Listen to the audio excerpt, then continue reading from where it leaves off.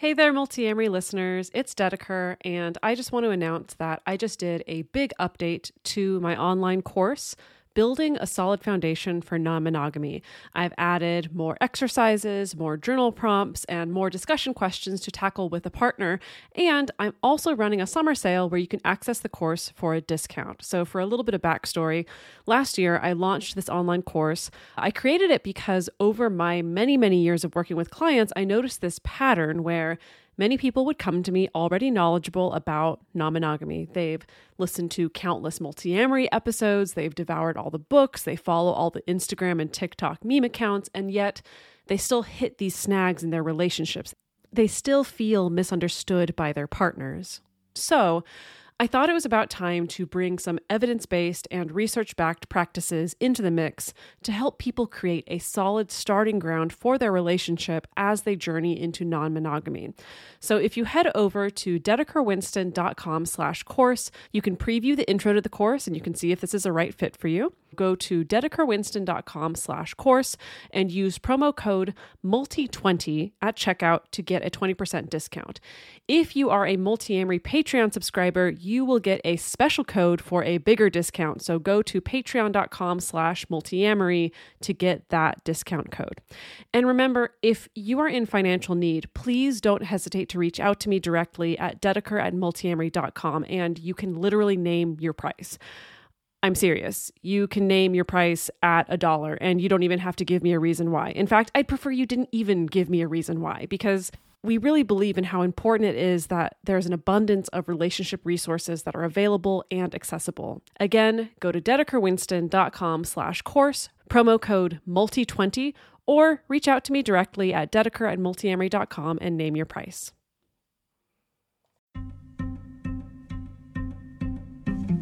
It's really hard to point to just a random stranger on the street and be like, that person is definitely stressed and this person over here is definitely not stressed. There's only so much that we can measure with tests and with research. Really, only the person who is experiencing the stress themselves can determine if they're stressed or not, or how severely stressed they are. And I think this gets tricky in relationship because sometimes you can feel like you have a better sense of when your partner is stressed out, better than maybe a sense that they have, which maybe sometimes that's true. Maybe you can be picking up on things from the outside that they're not aware of.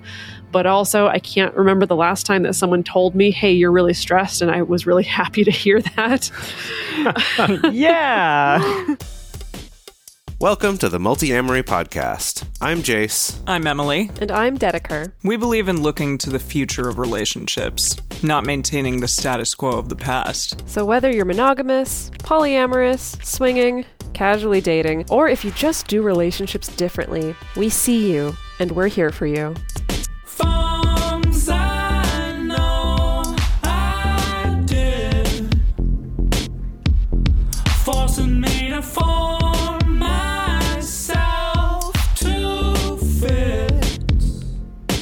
On this episode of the Multiamory Podcast, we're talking about something that plagues everyone from time to time: stress.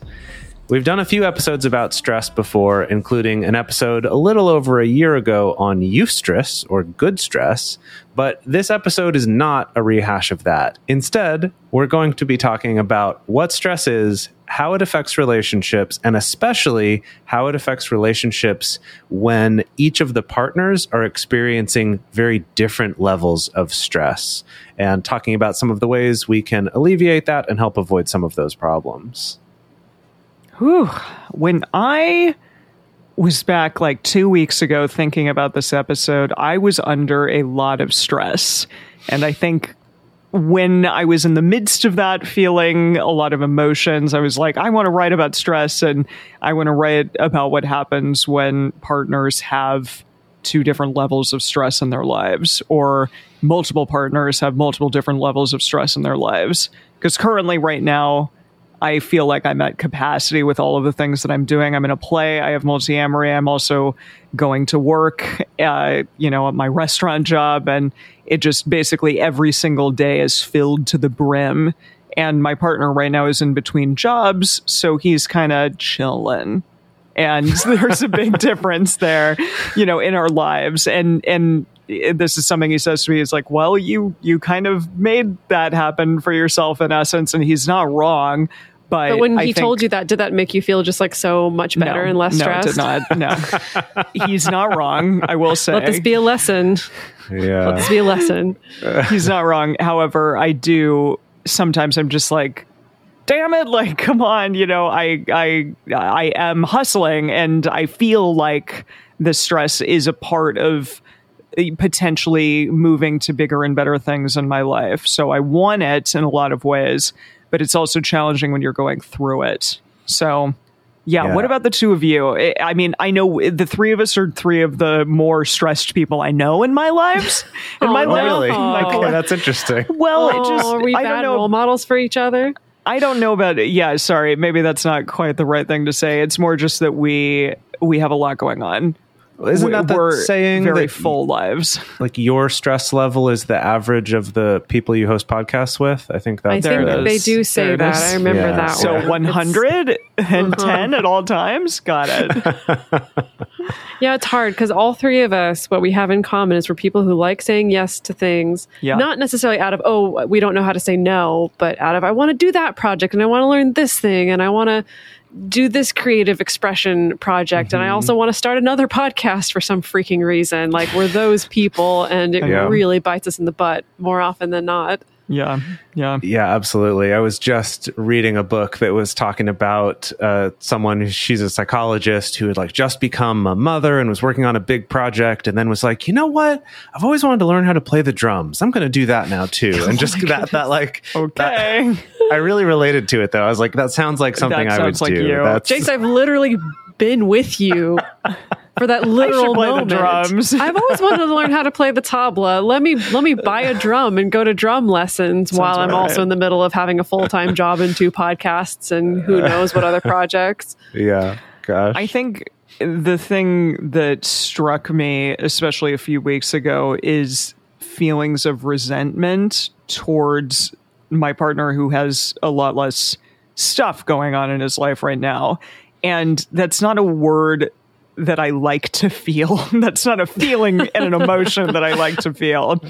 So I really wanted to kind of do this episode because I wanted to move my mindset away from that in essence. And I think in the weeks since I started thinking about this episode, I have felt better, felt more equipped for whatever reason to handle the stress. But when it happens, especially kind of all at once, I think at the beginning, and we're sort of moving past the pandemic more to doing things. And I think like we haven't necessarily had as much stress in our lives because we've had a little bit of downtime in some ways, not as many maybe obligations out in the world. Or like we've had a different type of stress for the last 2 years. And now it's like, how do I deal with this other kind of stress again? Yeah, I don't know. It can take a lot of different shapes depending on what's been going on. Because it's not that it hasn't been a stressful time.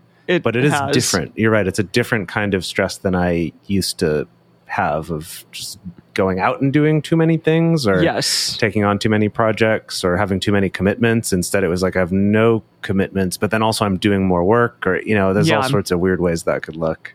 Let's lay down a baseline of what stress even is. Again, we've covered this on some previous episodes, but just as a refresher, reminder that stress is a normal human reaction. Our bodies are designed to get stressed and to react to it. And if anything, stressing out our bodies a little bit could actually be good for it. When you exercise or dance or even have sex, that is stressing your body out and your body's reacting to it. Yeah. Yes. Yeah. Stress helps your body adjust to new situations. It's a problem when your body is staying in a state of stress even during rest periods or downtime. So, what's going on in your body when you're having a stress response? Basically, we experience the physical symptoms. There could be aches and pains. You could feel your heart rate elevating. You could feel trouble sleeping, have headaches. For some people, it's high blood pressure, muscle tension, jaw clenching. And some people, it shows up as stomach or digestive problems having sex, having a weakened immune system. That's just on the physical side. For other people, it can show up also as emotional and mental symptoms, so feelings of anxiety, irritability, depression, panic attacks, or sadness. The important thing to remember, though, is that stress is subjective. It's really hard to point to just a random stranger on the street and be like, that person is definitely stressed, and this person over here is definitely not stressed. There's only so much that we can measure with tests and with research. Really, only the person who is experiencing the stress themselves can determine if they're stressed or not, or how severely stressed they are. And I think this gets tricky in relationship because sometimes you can feel like you have a better sense of when your partner is stressed out, better than maybe a sense that they have, which maybe sometimes that's true. Maybe you can be picking up on things from the outside that they're not aware of. But also, I can't remember the last time that someone told me, hey, you're really stressed. And I was really happy to hear that. Yeah. Wow, I'm so glad you made that observation. Yeah, thank you for doing that. Also, we'll touch on this more later in the episode. So much of our stress is based in our perceptions, and our perceptions are subjective. And that's not only perceptions of our own stress or how often we happen to be stressed or not stressed, but also perceptions of our partner's stress. So sometimes we can do this weird dance in relationship where we can really tune in to, I think there may be a disproportionate amount of stress. So that can result in a number of different weird reactions. So we can become avoidant of talking about our own stress if we feel like, in comparison to my partner is going through some really tough times. And so whatever stress I feel is trivial. So I'm not even going to bring it up, which maybe is sustainable for a little while, but maybe is actually a bottling up response that's going to bubble over at some point. Or on the opposite side, we can get really dismissive if we feel like, oh my goodness, the stress that my partner is going through right now is nothing compared to what I am going through constantly. And so we can be really dismissive or belittling of a partner's stress as well. So yeah, stress has very real effects, but then our interpretation of it can be very subjective. And we'll get into this a little bit more later too, when we come back to Emily's example of, and we can even do that to ourselves, of I'm feeling really stressed, but this is my own fault because I took on this project. So I guess I can't expect any support for it. Like we can do that to ourselves too, right? In addition to someone else telling us that, or that I'm feeling really stressed. And then your partner could say, oh, but I've got this going on too. And maybe a third party would say, oh yeah, that sounds just as stressful. But they might be experiencing less stress or more stress than you. That it is, again, it's really important to remember that it's subjective and that your experience is valid, whatever that is. And it's not just this kind of, well, logically, you have less stress, so therefore you shouldn't complain on either side, right? We just wanted to point out the difference between chronic stress and acute stress, because they are different. And acute stress will happen in situations like you almost get hit by a car, for example, which happened to me a couple weeks ago. Or, yeah, I was fine, but I definitely almost did get hit by somebody who didn't see me in my tiny Fiat. And then also something like I left my passport in a cab in Shanghai right before I had to board a plane. That was a huge amount of acute stress, but it occurred, and might have lasted for the number of hours that whole situation was happening, but then it goes away after a while. So again, you can have those, heart palpitations, shortness of breath, feeling lightheaded, things along those lines. But this is the kind of stress that the body and the nervous system are equipped to handle. It's normal stress. It's understandable stress. Yeah. And I would even say that it's important to say that isn't just those kind of accidental disaster type situations like Emily mentioned that are super acute. But acute stress is also used to describe something like you have a big presentation for work, or potentially even you're rehearsing for a play that you're doing, that it has a clear kind of end to, it's like I'm stressed leading up to this thing. And once it's done, that stress is going to go away. And also there tends to be a purpose to it. Those are some important pieces to remember. And that's in contrast to chronic stress. And chronic stress is that feeling of stress that's ongoing. If you think about like a chronic pain or a chronic illness, the point is it might fluctuate a little bit, but it never quite goes away. And that this can be due to any number of things, like an unhealthy relationship or a workplace environment that's really unhealthy, or just being sort of chronically overcommitted. So it's not just right now while I'm working on something, but just I'm always doing too much or trying to maintain too many relationships or whatever it is, right? There's a lot of different things that can contribute to that.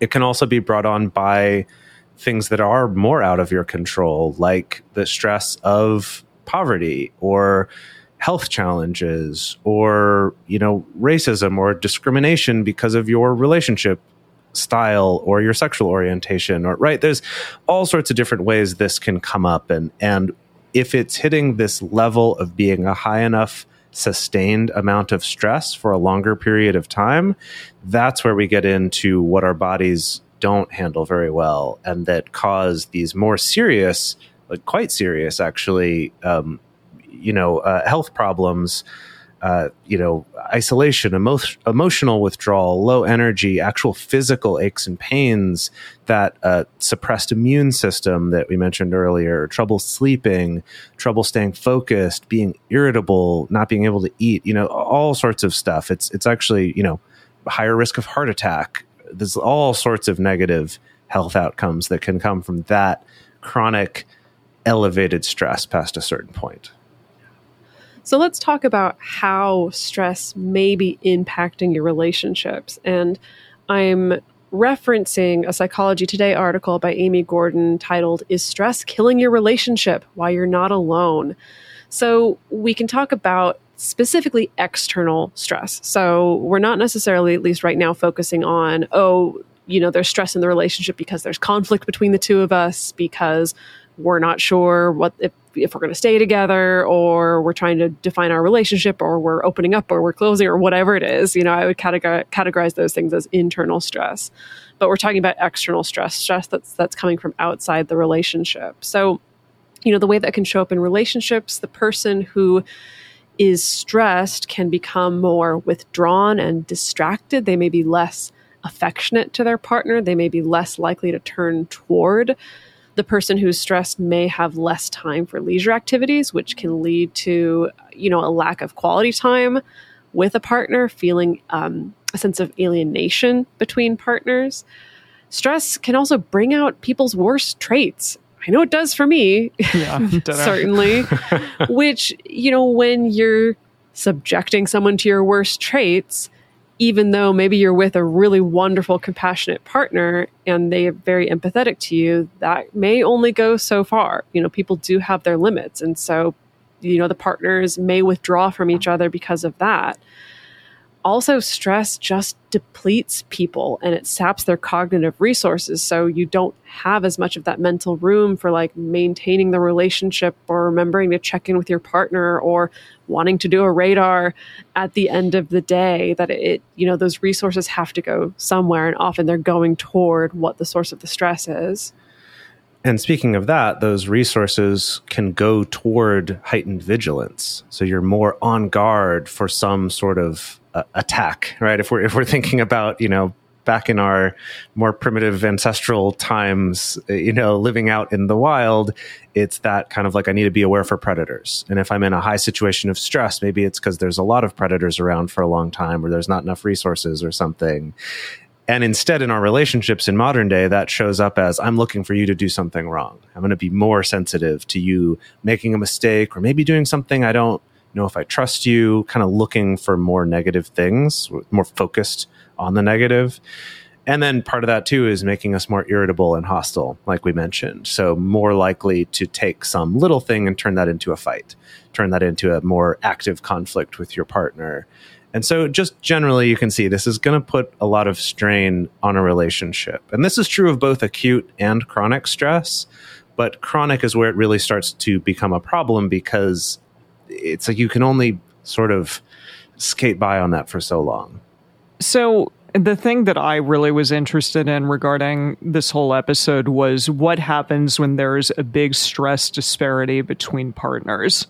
When one partner, or maybe a couple partners, are doing fine, having having a nice time, not very stressed out, like happy with their life, whatever. And then one partner is extremely stressed and going through it really for perhaps a long period of time or an acute period of time. And I wanted to kind of focus on that today. So we looked at some research regarding this. Now, this is from an article by Kira Newman in Greater Good, which is from Berkeley. And it's titled, Could Stress Be Causing Your Relationship Problems? Probably might be. Yeah. Yeah, can you imagine the answer to that? They're like, no, it's not. Actually, it might not be. Exactly. The American Institute of Stress, that's a thing out there. They did a 2014 survey, and this survey showed that more than a quarter of people surveyed felt alienated from a friend or family member because of stress, and over half had fought with people close to them because of stress. And that makes sense. I mean, I think that is a really intrinsic part of stress sometimes, is that it feels isolating. And you feel as though, like, I'm the only one who's dealing with this right now. I'm very alone in my feelings. And so it kind of alienates you from your partners or your loved ones or anything along those lines. It also just stress impacts relationships in a variety of ways, because a stressed partner may feel like they're failing to get the support that they need. And like I said, they feel ignored, they feel isolated. Or if both partners are feeling super stressed because they might be juggling really intense work schedules and also things like parenthood or caring for an ill, family member, something along those lines, that isolation and that feeling ignored, it might happen even more so. Because again, like, both partners or multiple partners aren't able to spend the time that maybe they want to make the relationship a happier, more livable place for both of them. An interesting thing that this article talked about is that researchers are beginning to look into and understand that intense fight or flight response, it isn't the only natural response to stress, that instead also stress hormones can really activate our brain systems for caregiving, cooperation, and compassion. So this idea that, like, this thing that is constantly potentially harming our relationships or harming the way in which we interact with those people close to us, that instead of it making, like, being a bad thing, I guess, it can instead instill compassion and offer a place for support. I like that idea of flipping it on its head a bit. Yeah, I've heard that referred to as the tend and befriend response to stress or to a traumatic situation. It does make me wonder if in, people like us who live in these more individualistic cultures, if part of why we think, oh, fight or flight, that's the response to it, might be something that is just kind of encouraged by our culture, and that we're less likely to go for that option of, oh, actually, this is going to bring out my cooperation side. I know that often in a stressful situation, in the times when I do feel like I'm able to be, I don't know what, like, aware enough to ask for specific help of, you know what, it would really help me if you could do this, or even just like, hey, would it be all right if you took care of this while I do this other thing? That sometimes that can drastically lower my stress level. I actually just experienced this earlier today with a coworker. And it was that thing of like, it just kind of happened in the moment, but I hadn't even thought, oh, that's a way that I could help manage some of this stress, is getting some support with it. I'm like, that would have been a great thing to have been on my mind sooner in that process. And now we're quickly going to talk about a few other studies related to stress in relationships, just to get you thinking about some of the ways that people are looking at this. So this one here is called Stress from Daily Hassles in Couples: Its Effect on Intradyadic Stress, Relationship Satisfaction, and Physical and Psychological Well-Being. And this is from the Journal of Marital and Family Therapy in 2015. In this one, they surveyed 100 heterosexual couples in Switzerland about their stress over the past year. And they found specifically that external stress, so conflict with friends, money, too much work, did bleed over into their relationships. No surprises there. And that the more daily hassles that participants experienced outside of the home, the more stress they had in their relationship and the less satisfied they felt by their relationship. So really showing there is, a pretty clear connection between those, a clear correlation between those. And then also this quote here, they said that women's external stress was particularly detrimental, linked not only to their own relationship stress and dissatisfaction, but also to the relationship stress and dissatisfaction of their male partners. I think that's really interesting. It kind of like perpetuates this idea that's out there that like men only have emotional support from their female partners. And so if a woman has a lot of stress going on in her life, then she's less equipped to deal with somebody else's stress as well. I'd love to see that study to look into that. And, I'm just, that's some conjecture there, but I just, that made me think that immediately. I was like, could certainly I be wonder if that's there. why. Yeah. So the same team actually also published an article in PubMed in 2015 called Effects of Stress on the Social Support Provided by Men and Women in Intimate Relationships. It's like you set me up for that one, Emily. I did. There it is. Yeah. So for this one, they observed 198 young heterosexual couples living in Switzerland to see how they would support each other under stress. And this is how they did it. Oh, God. So first, they would put each person through a stressful task. So this is specifically called the Trier Social Stress Test, which involves a mock interview and then a math test where participants were being criticized for their performance while they were being tested. It is my literal worst nightmare. Yes, that sounds like hell on earth. Literal hell My on earth. goodness. Jeez. So they put them through. I'm sure it was more clinical than this, but in my imagination, it's just someone like heckling them, be like, "You sucked at that one, totally wrong, idiot." Yeah. It's like more of that. Yeah, which I'm like, yes, I am. I do. I know. That's what happened. Can you imagine being the one on the research team who has to be the criticizer? I imagine Maybe there's probably they had some fun. people. Oh yeah, I'm sure some people super cut out for that job, right? Yeah, Finally. 100%. I was born for this. Yes. Oh God. Horrible. Okay, so they put them through that task and then they observed their conversation for 8 minutes. And then that's how they got their data from. And so these were the results. They found that both men and women were extremely supportive in all situations except for one. So the one situation where they were not really supportive was when both partners were stressed out by the situation and the women expressed lots of emotion. The men were significantly less supportive.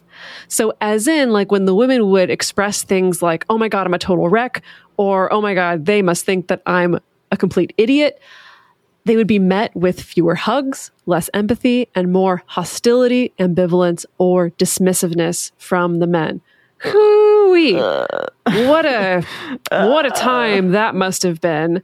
What a time. So yeah. And when the men hadn't gone through this horrible math test, so they were not put in the stressful situation, they weren't stressed, or when their partners, instead of expressing more emotional language, were using more matter-of-fact language. So the example they gave here is their partner expressed, "Oh, I had to do math." Then men's supportiveness was comparable to the women's. And so here's a direct quote.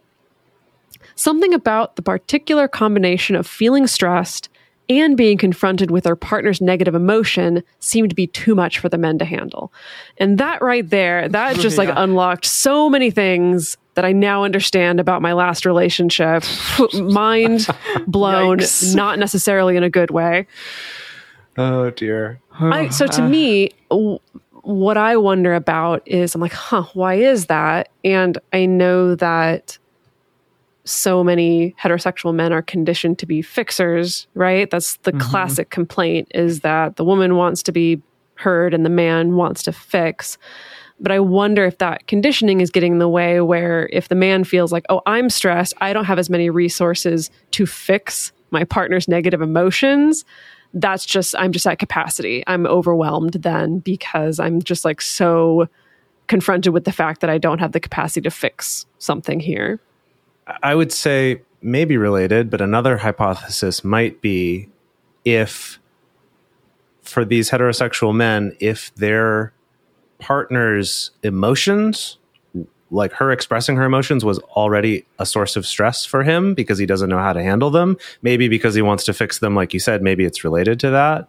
But if her emotions are already a thing of stress for him when they've both been in a stressful situation, and now it's like she's adding another stress, that might take away from his ability to feel like he could support that. Instead, it's like, I want to run away because I was just stressed and now I'm being stressed again. Again, none of this is a good excuse, but we need to work on redefining some of the ways we think about our relationships and our emotions and our gender roles and things like that. But yeah, I wonder. I'd be interested to see if these people have gone on to do any more studies. Maybe that's something we can look into in the future, if they've ever tried to dig into, like, is there anything we can do about this? Are there interventions that are successful? Can we determine more about what's happening here? The final study that we wanted to talk about was called Stress and Social Support in Gay, Lesbian, and Heterosexual Couples, Direct Effects and Buffering Models. There's not a lot on this, but it was published in the Journal of Family Psychology in 2013, and it was a study of more than 100 gay, lesbian, and heterosexual couples. And the takeaway from this essentially is, quote, the amount of support participants received from their partner directly related to how satisfied they were with their relationship, and that link became even stronger as stress increased. So I think what they mean by that is that if the stress increases and they are satisfied with their relationship, then the support is also going to be higher. But I'm assuming that the opposite of that is that if you're not satisfied with your relationship and the stress gets higher, then the support is not going to get higher. It's going to be lower as well. It's interesting because I read it the other way around. And this is an important point to make about correlation versus causation, is that in this case, it's a correlation. So we don't necessarily know which is causing which. That's not what this study determined. But I read it more as, if I get more support from my partner, I'm going to feel more satisfied in my relationship. And if my stress is higher, but I'm still getting more support, I'm going to be even more satisfied with my relationship. Got it. So I saw the causation going the opposite direction. Yeah. But again, I think this study is not telling us either, but just that there's some kind of link between those things. There's a link between satisfaction and support and stress if that's happening. Yes. Right. But basically, if we can find a way to be more supportive than these heterosexual men in the previous study, we're going to have more satisfying relationships potentially, or at least there's some evidence to suggest that might help. So before we go on to the rest of the episode, we are going to take a quick break to talk about some ways that you can support this show. These are some sponsors that really help us out so that we can bring this show to you out there for free. So if you are able, please take a listen. And if you would like, support some of our sponsors. We'd really appreciate it. Look, Bumble knows you're exhausted by dating. All the must not take yourself too seriously and 6'1" since that matters. And what do I even say other than, hey? Well, that's why they're introducing an all-new Bumble, with exciting features to make compatibility easier, starting the chat better, and dating safer. They've changed, so you don't have to. Download the new Bumble now. Anatomy of an ad. Subconsciously trigger emotions through music. Perfect. Define an opportunity. Imagine talking to millions of people across the U.S. like I am now. Identify a problem. Creating an audio ad is time-consuming. Offer a solution. Utilize cutting-edge AI. Imagine creating all that in under 30 seconds. Well, we did, to create this ad. To learn more about AI in the audio industry, download the white paper from audiostack.ai. And we're back. Something I wanted to touch on regarding stress is that stress is perceived. And perceived stress is actually in the Encyclopedia of Behavioral Medicine. This is a real thing. And it's something I think that all of us should think about, because our perception is everything. Our cognitive biases are everything. And whatever we're going through at any given time, it probably could be made better or worse by the things that are occurring within us at any given time. Like, for example, a few weeks ago, I had the exact same amount of things going on that I do now. But for whatever reason, I think it's because I had a few wins recently. I also had some time with Dedeker to hang out, and I've had like some novel experiences. Yes, it helped a Maybe ton. you got that support that you weren't getting. Yeah. There you go. Yeah, all of those things I think have made me better equipped to handle the stress that I'm going through, even though it's exactly the same amount of stress. It's the same amount of things going on. So my perception is different now than it was a few weeks ago, and I feel better. That's great. So let's talk a little bit about perceived stress. It's the feelings or thoughts that an individual has about how much stress they are under at a given point in time or over a given time period. And perceived stress incorporates feelings about the uncontrollability and unpredictability of one's life, how often one has to deal with irritating hassles, how much a change is occurring in one's life, and confidence in one's ability to deal with problems or difficulties. Now, this is all, as I said, from the Encyclopedia of Behavioral Medicine, but something I wanted to stress on is this quote: "It's not measuring the types or frequencies of stressful events which have happened to a person, but rather how an individual feels about the general stressfulness of their life and their ability to handle such stress." I think that's so much of it, because if you feel well equipped, then potentially you're going to feel better about that stress, even if it's just a shit ton. But if you feel like I have no help, or I, don't have the resources, the funds, whatever it is, or even then just that stress that is going to feel my awful. ability. Yeah. Right? Even just that feeling of like, I don't think I can do this thing at all versus I think I probably can. Maybe this is going to push me, but I think I can make it through, but it's really hard, is a very different experience from that stress of I'm expected to do this thing. I need to do this thing. And I just literally do not think I can. That's a very different experience, right? And I think we've all experienced each of those experiences. Sometimes, like you were saying, Emily, with the same external things going on, that maybe your perspective starts off more optimistic and then gets worse as the project goes on, or it could go the other way around, right? Yeah, thankfully mine has gone in a more positive direction, but it could have gotten worse for whatever reason. So, yeah, I mean, there are a lot of reasons why you may be better or worse equipped to handle stress. It can be, coping resources, support, your personality, any of those things. And perceived stress reflects the interaction between an individual and their environment, and they might appraise that thing to be threatening or overwhelming. And, that's going to affect your well-being. So I love this idea. I think it's important to talk about, and just a good thing. It was a good reminder for me when I was going through this episode and looking at resources, because I tend to sometimes get kind of down in the weeds of my own stress and my own, maybe, as my mother would say, victim mentality. And if I can move past that sometimes and look at the bigger picture, that's a good thing. It's good to get over myself.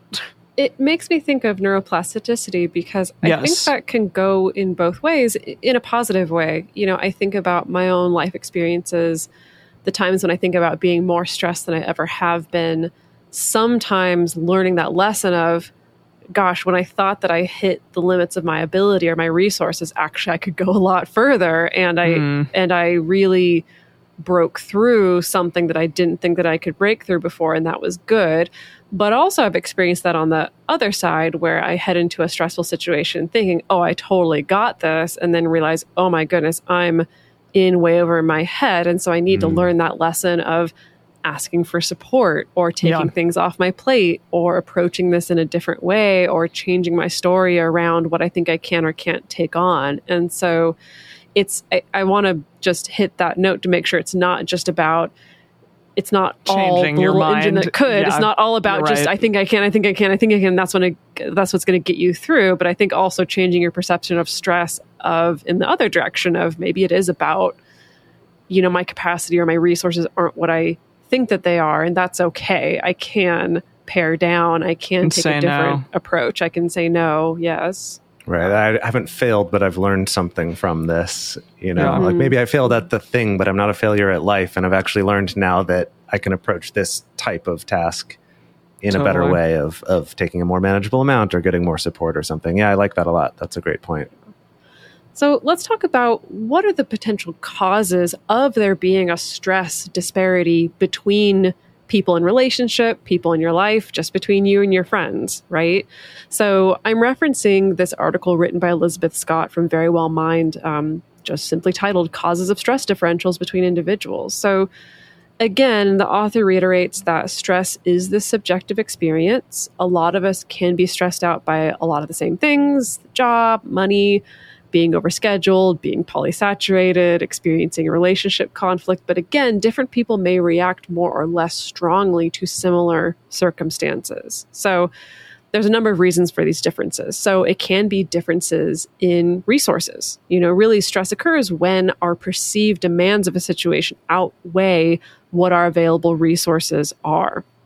And so that can lead us to perceive ourselves as being threatened, and that's what triggers our body's stress response and survival response, and then that creates our experience of quote unquote being stressed.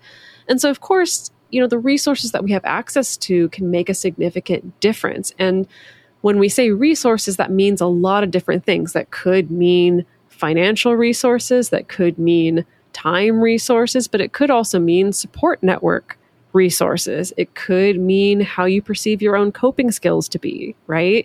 So if you have a new project thrown at you out of nowhere that you weren't expecting, but you realize, oh, it's okay because next week is actually a lighter week on my schedule than I thought it was going to be. So, okay, I feel more positive about being able to handle that stress of a new unexpected project because I realize that I have better resources, versus if I'm in a situation where I'm like, oh my God, the next 6 weeks are already packed to the gills. Yeah. What am I going to do? I'm going to be more stressed. Some of this stuff feels like pretty, like very apparent, but there's something about just laying that out to be a point of compassion for people who are experiencing things differently than you are, I think is really important.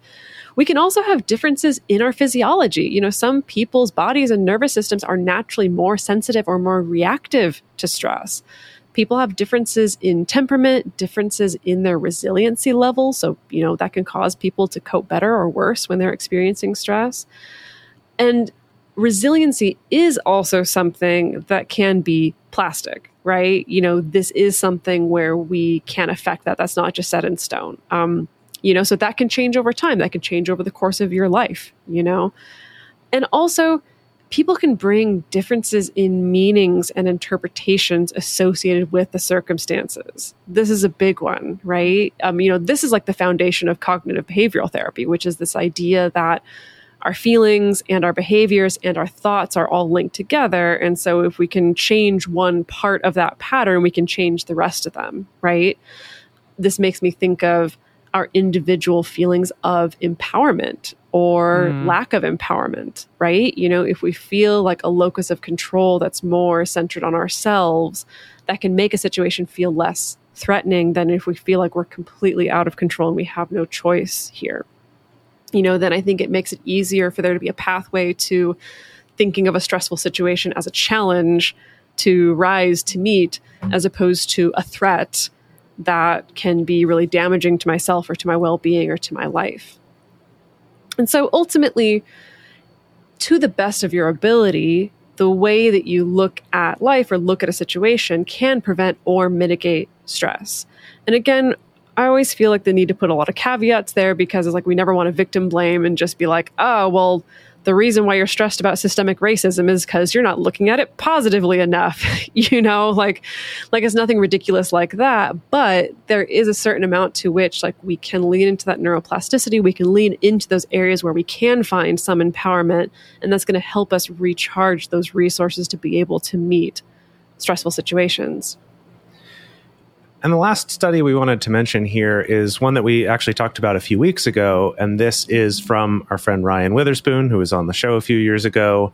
And this is a study called Exploring Minority Stress and Resilience in a Polyamorous Sample by Ryan Witherspoon and Peter Theodore.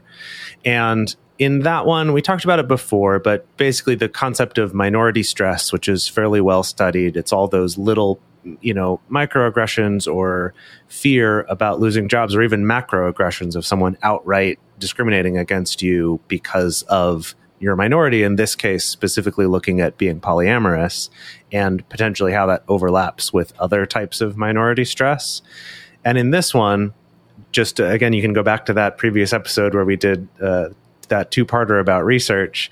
But in this one, what they did find is that of all of the different resilience factors, that mindfulness was the one that they found to be the most effective in terms of decreasing the amount of psychological stress that was experienced for the same amount of discrimination that was experienced, that same amount of minority stress.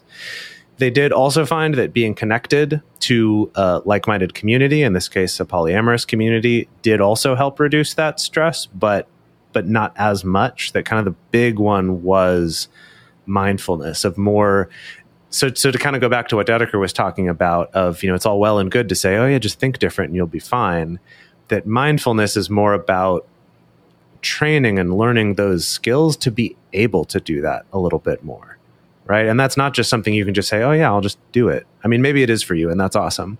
But, for a lot of us, it takes some practice. It takes some work. It takes learning some skills, whether those are CBT type skills or whether that's meditation or something more spiritual based or other types of mindfulness practice that they found that to be the most effective way of, it doesn't get rid of the stress, but it would decrease it the most of all the things they tested in this study. Finally, we just want to hit you with some tactics and best practices for dealing with stress, both if you are the one going through a lot of stress and if you are a partner of someone who is going through a lot of stress. So if you're the one going through stress, this is from an NIMH Gov stressed out fact sheet. They talked about a bunch of different ways that you can help yourself deal with stress. The first one is journal. That's one of Jace's favorites. I do love encouraging journaling. For me, it just helps getting it so it's not just in my head, but it's out on paper. And I can kind of let it go a little more that way. I like that. Also, download an app that provides relaxation exercises or tips for practicing mindfulness. We have a couple that sponsor us. Calm, even Dipsy has some nice soundscapes, stuff like that. You can find a lot on YouTube for free too. Absolutely. Yeah, there's some great options out there. Things like exercise and eating healthy, regular meals. Also sticking to a better sleep routine. I just started sleeping better because I'm not letting my cats wake me up at 4 a.m. every day. Wow, and that's great. Yes, I'm kicking them out and putting up the baby gate, and it's like, no, you are not allowed. And it's great, because I'm actually sleeping through the night as opposed to getting woken up at a really horrendous hour. Yeah. Also, avoid drinking things like excess caffeine way too late in the day. And then identify and challenge your negative and unhelpful thoughts. This is a big one for me also, that if I can try to identify things that are causing me stress and try to stay away from them, that's one way. That's not always going to be something that you can do. But if you know that, for instance, not getting enough sleep is going to cause you a lot of stress, then try to figure out ways to get more sleep. Put away the phone, an hour before bed, stuff like that, so that you're not having all that blue light in your face. Or also, just even the very difficult decision of maybe there's a certain amount of stress in my life that there's nothing I can really do about it. Maybe I can work on mindfulness, but it's just here, right? Mm-hmm. But then maybe there are some other areas of stress that you could have some control over, like a friend or a relationship that's actually causing more stress than it's relieving. And that's a hard thing to look at. Or it doesn't have to be cutting that relationship out entirely, but maybe spending less time on it, putting less energy into it, something, right? Absolutely. I've even found for me, certain video games raise my stress level. And in times where I've got other stress going on, as much as I want to play it, I have to kind of be like, no, I know that this is not actually going to make me feel good, even after I've played it. Like, this isn't going to be a restorative game that I'm going to play. I'm going to save that till a time maybe that I'm less stressed and I can handle a little more stress in my life. Our episode with Lola Phoenix, where they talked about not listening to true crime podcasts because it was, stressing them out or making them feel like, I don't feel good listening to this all the time. Reading the Stuff news like less, that. or listening to... That's a big one for me. Yikes. Or reading a particular blog or social media, or even like a podcast that gets you really worked up and stressed. Maybe it's like, during this time, I need to not do that as much. Let me tell you, I got to double down on the reading the news less. I know we all want to be informed citizens and we want to stay abreast of what's going on. Daily and stuff. Yes. That's always, sometimes I can't. Just be aware of the diet. The best thing I ever heard was a Buddhist monk said, unless you are on the forefront of negotiating peace in Ukraine, you probably don't need daily updates on what's going on in Ukraine. Oof. So use that as your rubric, right? Stay abreast of the news, pick a particular date and time when you're going to get caught up, and be aware of what you actually need to get daily or hourly updates on. That's all I'm going to say. Because I recently am trying to renegotiate my relationship to the news, and it has had really positive effects on my life already. That's great. Yeah. If you can, reach out to friends and family members who will help you cope in a positive way. Not necessarily everyone will do that. There may be friends out there that would, I don't know, it add to your stress, like Jace said. So perhaps stay away from them, and people that help lower your stress, talk to them. And then the last one is exactly what Dedeker said. Try to focus on things that are in your power to change. So you're right. Probably, we're not Joe Biden. We can't do anything about Ukraine right at this particular moment in time. So sometimes, it's best to limit your exposure to things that'll cause more stress. Oh, and also a last one, therapy. We got to throw it out there because therapy is a good thing. And, it really can help things like anxiety or chronic stress, even moments of acute stress. Like, I talked to my therapist about the stress that I was going through, and it did really help. It was very beneficial. And then we're going to share some ways of dealing with your partner's stress, or helping to enable your partner to help you cope with your stress. First thing to recommend is to find ways to talk about it. I know not everyone wants to talk out their stress, but so it doesn't have to look like a particular vent session where both of you dump on the other person, everything that's on your heart and mind. It doesn't have to look like that. But if you could find some way to open that channel, it can be helpful. I highly recommend going and listening to Multi-Amory episode 267, where we covered specifically how to reduce stress together. The Gottman Institute has a great formula that we cover in that episode for a stress-reducing conversation that you can do together with your partner. Just finding ways to just open up that channel and connect in a way that makes sense for the two of you. Finding ways to offer support to each other. So as in, be responsive when your partner talks about their stress, to the best of your ability, not being dismissive, like we talked about early on in the episode. Making sure that you're making time for positive moments, for positive little rituals, even if it's just like we have 10 minutes together in the morning where we have tea together, have coffee together. We make sure that that happens every morning if we're living together, or, at least once a week if we're not living together, whatever it is that makes sense for your relationship. Life and the to-do list can really take up all of our bandwidth, and you really have to make sure that you're carving out that time to have those little moments of respite together. I think it's also important to, within reason, help your partner to take care of themselves as well. Of course, your partner is their own responsibility. Like, you're not supposed to be somebody's mom or somebody's parent necessarily, but it may mean if your partner needs to get more sleep, or they need to get more exercise, or they need to get better food that works for them, that may mean more time away from your relationship. It may mean compromising on what the two of you do together and when, right? It may mean kind of making sacrifices on quantity of time in order to have higher quality of time. And that needs to be okay. Yeah, even encouraging them to do that if you know that's something that would help them. If it's like, hey, you're stressed out, you should spend some time by yourself, that might not land as well.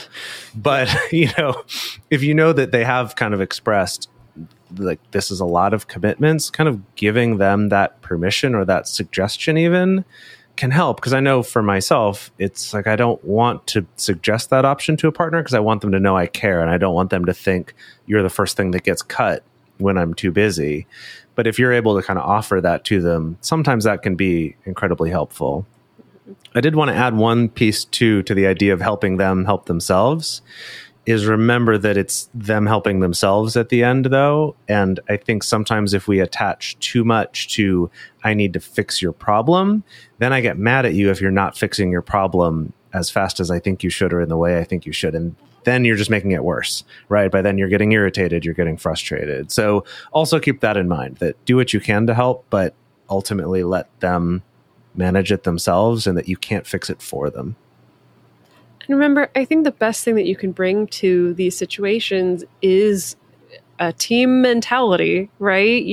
Find ways to work together to find some creative solutions or find ways to help buffer yourselves a little bit from this external stress hurting your relationship. Anything that you can do to shift the focus away from, oh my God, they need to shape up because their life is out of control, or it's all their fault because they're stressed out in this way. If you can make it more collaborative, that's going to go really far. Wow. Did we learn something today? Oh, well, yeah, I learned something. I learned something about my most recent relationship, as I said. You definitely did. Wow. I think it's just really good to be reminded of a lot of these things too. This is things we've covered some in different areas. This is something I honestly listen to, a lot of audiobooks about or things like that, especially in times of stress. But it's really nice though to go through this and kind of get this recap, as well as looking at it specifically about how does this show up when we have different levels of stress from a partner, because I don't see that talked about that often. So that I've found that kind of review and thinking about it specifically in that situation is really useful. Yeah. I think if you see your partner having a tough time, reach out, do as much as you can, because I think it'll go a long way. And like some of those studies said, maybe it'll increase relationship satisfaction. So who knows? That would be a good thing. Alrighty, everyone. Well, we would love to know this week, what makes you stressed and how do you deal with it? That's going to be posted on our Instagram stories, and we can't wait to hear what you have to say about that question. And the best place to share your thoughts with other listeners is on the episode discussion channel in our Discord server, or you can post in our private Facebook group.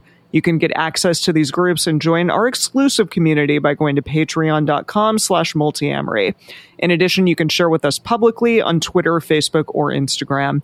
Multiamory is created and produced by Jace Lindgren, Dedeker Winston, and me, Emily Matlack. Our episodes are edited by Mauricio Balvanera.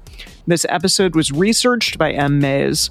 Our production assistants are Rachel Shennework and Carson Collins. Our theme song is Forms I Know I Did by Josh and Anand from the Fractal Cave EP. The full transcript is available on this episode's page on multiamory.com. Anatomy of an ad. Subconsciously trigger emotions through music. Perfect. Define an opportunity. Imagine talking to millions of people across the U.S. like I am now. Identify a problem. Creating an audio ad is time-consuming. Offer a solution. Utilize cutting-edge AI. Imagine creating all that in under 30 seconds. Well, we did to create this ad. To learn more about AI in the audio industry, download the white paper from audiostack.ai.